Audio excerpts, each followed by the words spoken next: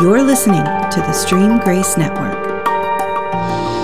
Hello again, everybody, and welcome to True University Podcast. My name is Steve Eden, and on today's podcast, we're going to talk about how do we deal with failure, missteps, big pieces of stupid. How do we get up off the mat, so to speak, when we struggle and we stumble? How you respond to failure, adversity, disappointment in your walk with Christ is probably one of the most neglected but needed topics in all of Christianity. So let me throw this passage at you right out of the gate, Proverbs 24:16.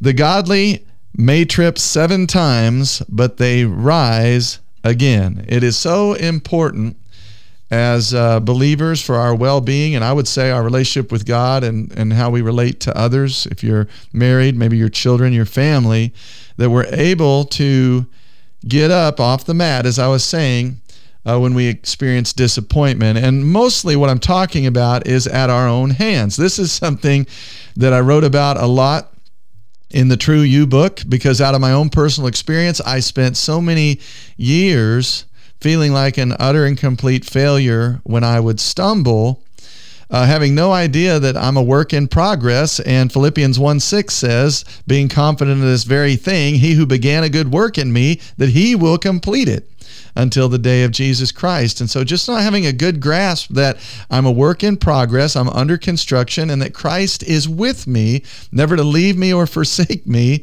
during this journey of progression towards maturity and Christ likeness. And, you know, I've met many believers over the years, Christ followers, who simply give up after a failure. They judge themselves unworthy. And I can't tell you how many times I did that. Judge myself unworthy of a relationship with God. Well, let me tell you something. None of us in and of our flesh or our performance are worthy. Now, this was proven and demonstrated when Jesus Christ stepped foot on planet Earth to save us all, to die for our sins, to cleanse us. Hebrews says repeatedly, he died one time for all of us.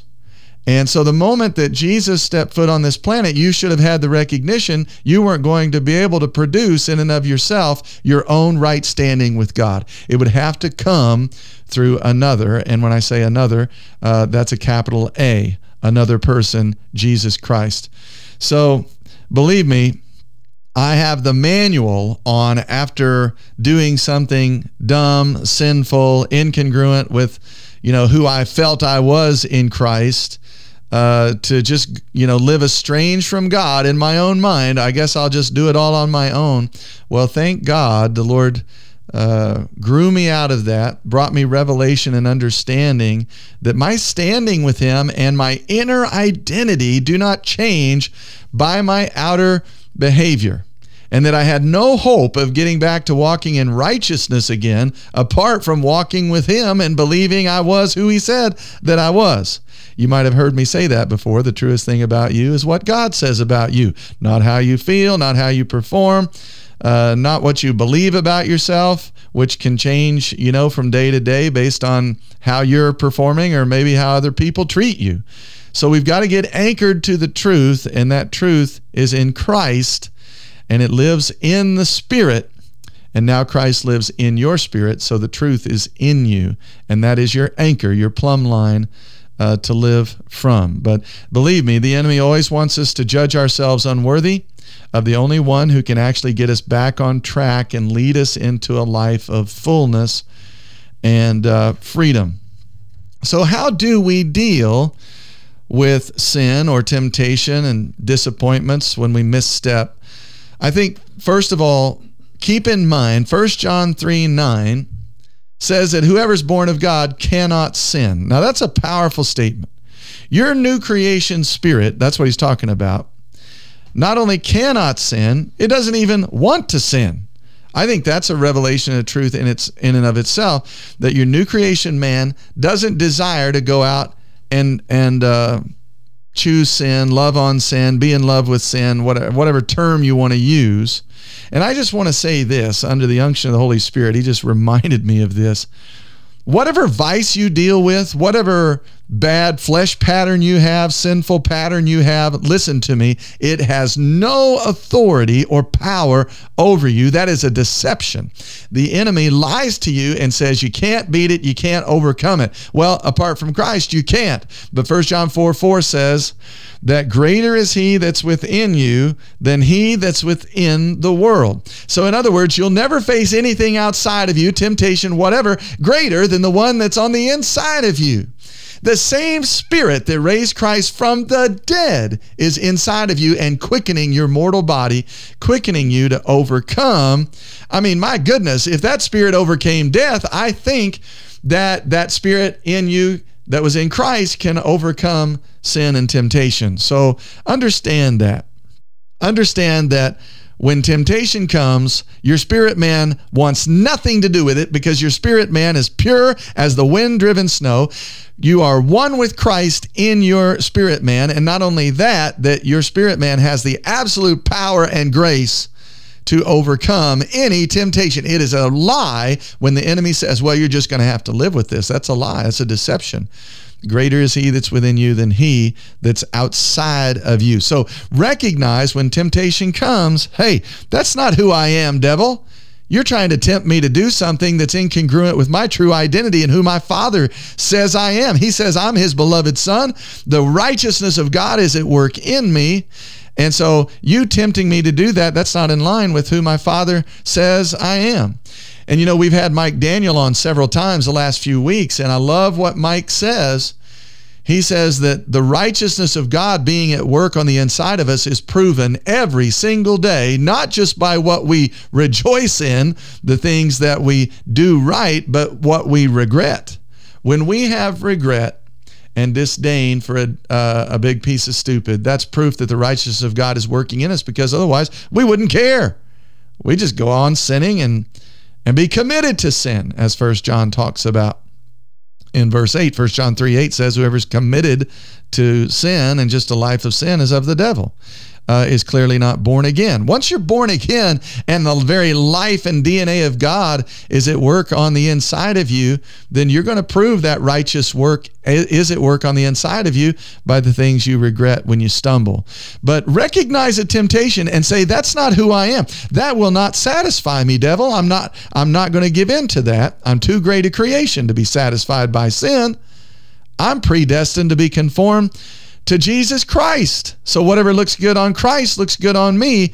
And I see a whole lot of righteousness in Christ. And so I am not only righteous in Christ, listen to me, I am made for righteousness. Righteousness is my native land. So amen. Amen. That's the first thing. It doesn't have power over you. And then also that your new creation man doesn't want anything to do with sin. You're not made by sin for sin.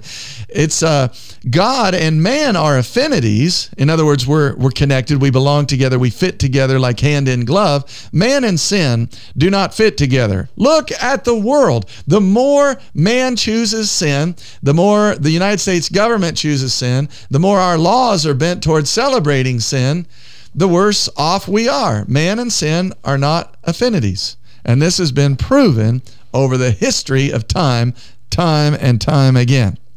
Now, let's talk about overcoming feelings of disappointment after you've done a big piece of stupid. Maybe you didn't have your mind renewed. The temptation came. You gave into it. You're like, oh my goodness, I shouldn't have done that. I know that's not who I am. One of the things I began to the Lord began training me in is saying, after I stumble, Steve, what good is it going to do you or anybody else to stay here in this hole of no impact? That's what he called it, just a hole of despair I would crawl into. What good is it going to do for you to just beat yourself up and wallow in the dumb thing you just did? Why not get up, rise again, and start partnering with me again? That's what he would tell me. You didn't partner with me in sin, so repent, get up, and begin partnering with me again in righteousness. See, that mindset of getting up, taking Proverbs 24:16 will always help you far more than spending a day in self-pity followed by a nighttime of self-loathing. There's no good fruit that's going to come out of self-pity or self-loathing. Here's another key. When you stumble, when you miss the mark of the only image you were created to bear, that's the Greek word for sin is hamartia, which means to miss the mark of the only image you're created to bear, and that image is Jesus Christ. When you do something incongruent with who you are and where you're headed, immediately renew your mind. Yes, renew your mind. Don't be conformed to the world anymore, but be transformed by the renewing of your mind, proving how good, acceptable, and perfect the will of God is in your life. So renew your mind to agree with God that you're standing with Him, your relationship with Him in the midst of your difficulty. And yes, your feelings are rushing in. You're feeling emotions of guilt and shame. A lot of times those things, disappointment and disgust. But go back, renew your mind in the midst of all that to agree with who God still says you are. Remember, you are a Christ-made man or woman, not a self-made man or woman. So dare to believe that your poor choice did not change your spirit man's relationship and union with Christ inside of you. Rise up with the understanding that an apple tree is still an apple tree, even if there's no apples on the apple tree right now. Now, this is a key. What I'm saying with that is your identity as a child of God has not changed inwardly by something you did outwardly, because I promise you didn't sin by the Spirit of God. If you walk by the Spirit of God that's in you, then you won't fulfill the lust of the flesh. Scripture backs that up in 2 and 3 places. So I love this statement. An apple tree is still an apple tree, even if there aren't apples on it right now. Even if I'm not bearing fruit after Christ, my identity hasn't changed. And the key, Jesus said, John 15, to bearing fruit was living connected to Him. So what's the key when you do a big piece of stupid? Get up, renew your mind to how connected to Him you are. Father, I thank you. I pray right now by the power of the Holy Spirit that flesh and blood's not revealing this, but Lord, by the Spirit, they see the reality that their inner man has not changed, and that the key to getting up again and bearing much fruit, good fruit, is renewing their mind to their connection with you that still exists in Jesus' name. Thank you for blessing them, Father, in that way. How about this? When you stumble, remember you still have the power of choice. Freedom to choose always will allow you to reveal who your heart really loves. This one helped me immensely. So I would be convicted over a sin, a mistake I had made, and then what I would do is I would understand, you know what, Steve, you had the power to choose wrong earlier. Well, you still have the power to choose right now, so let's choose right. Let's choose godliness in this moment. So you always have the power to choose. So stand up after a failure and say, I'm not going to be moved off my true identity again. I'm going to choose to renew my mind to who I am in Christ, and I'm going to reveal to myself, to the world, to the devil, to God, whoever will listen, who I really love. I may do some things at times incongruent with who I really love, but in my heart of hearts, I really love the Lord Jesus Christ. So it's an opportunity to go back and choose Him again. I would also add that when we do miss the mark and we stumble, our mind wasn't renewed to our identity in Christ in that moment in the first place. Because let's be honest, it's difficult to go commit a sin while humbly acknowledging in your heart how incredibly righteous you are, how right with God you are. So what happens when we stumble a lot of times is we've lost sight of that. Our mind's not renewed, and then we kind of bear fruit after a connection to the world or to some deception that something in the world's going to satisfy us. So I think that's a key as well. After a poor choice, the enemy will always want to remind you you're not qualified to fellowship with God, to be used of God. You're not qualified to be His child anymore, and he'll tell you that you've gone back now to being an old sinner. You're no longer a new creation. Steve, you're this old sinner person that you used to be. Nothing about you changed. Man, that is an outright deception. Now, I get that when you prayed the prayer and you invited Jesus to be Lord and Savior of your heart and your mind, I get that after you prayed, let me say this way. Before you prayed the prayer, you were 6'1", 180 pounds. I get that after you prayed the prayer, you were still 6'1", 180 pounds. If you had brown hair, well, you still had brown hair. That's because the new creation didn't happen outwardly. It happened in your spirit, man. This is very important. So your body didn't get born again. Not even your soul got born again. Your spirit, man, got born again. That's where you've been made right with 1 Peter 1:23, an incorruptible seed. An incorruptible seed, the Word of God that lives and abides forever. That's where you've been made new and what you've been made new by. And if you go study the word incorruptible, that you've been born again by a seed, the Word of God that can't be corrupted, you're going to break into your own personal revival, because you're going to recognize that the seed of Christ that's in me, His righteousness He gifted to me, can't be corrupted. I did not earn it, merit it. It had nothing to do with my performance. It had to do with His. I simply received it and consented, and now I'm learning how to walk out that new creation identity in Christ. Amen. So understand, when the enemy tells you that, well, you're just an old sinner, you remind him one wrong behavior cannot disqualify you or change your identity any more than one right behavior you did qualifies you or gave you your new identity.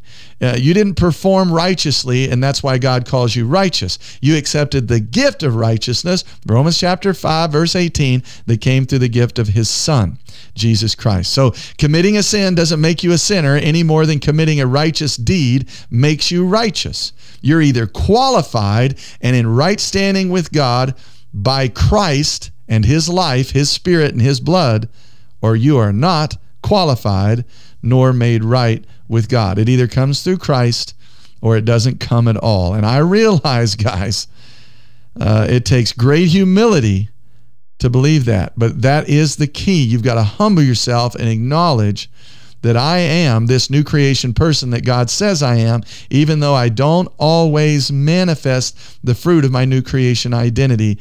My outer behavior doesn't change my inner identity, and that this is a process. Look at it this way, that God doesn't wait to call a baby bird a bird until it can fly. Okay? He calls that baby bird a baby bird at its birth. But then He gives it wings. It has everything, the feet, feathers, everything it needs to be able to learn to fly. And that's the process you're in. You and I are learning how to fly. And believe me, we're not here winking at sin or being light on sin or anything. I'm not light on sin. I'm heavy on righteousness that comes through Jesus Christ. That's what I'm heavy on. And that's what we're locking into and applying faith to. Have faith in the one and only Son of God and what He's provided for you. So a couple of last things. The enemy will try to tell you that you have to do something righteous now to become righteous again. That's another deception to lure you into a self-based right standing with God. And this is the opposite side of the coin, that when you do a big piece of stupid, He says, hey, you're not righteous anymore. Well, He's baiting you into a self-based righteousness. So because you did something unrighteous, you're no longer righteous. So that's a lie. In the same way, He'll tell you, hey, you got to go do something righteous now to make yourself righteous with God. It's still a self-based righteousness. You don't have a self-based righteousness. You have a Christ-based righteousness by faith. And not just in faith in that He did it, but that you received it and have become a new creation in your spirit, man. So be careful when you set out to go become something righteous, because the moment you go try to become righteous in yourself, you told yourself you're not righteous, and Christ says that you are righteous in Him. It's same with Adam and Eve. You know, the enemy said, if you'll eat of this tree, you'll be like God. Well, they already were like God. So be careful when the enemy tries to tempt you to become something you already are. Another good analogy is, how many people go to church every Sunday so God will love them? Well, God already does love them. They need to just believe it, receive it, and dance with it, and begin to celebrate that they're loved by God, because that is the truth. And once you know the truth and you dance with it, it makes you free. Well, I'm going to end it right there. Father, I thank You for our time together today on True University, and that you're teaching us always increasingly how to deal with disappointment, sin, temptation, those things, by agreeing with how righteous we are in Jesus Christ as a new creation. We love You, Father, in Jesus' name. Amen.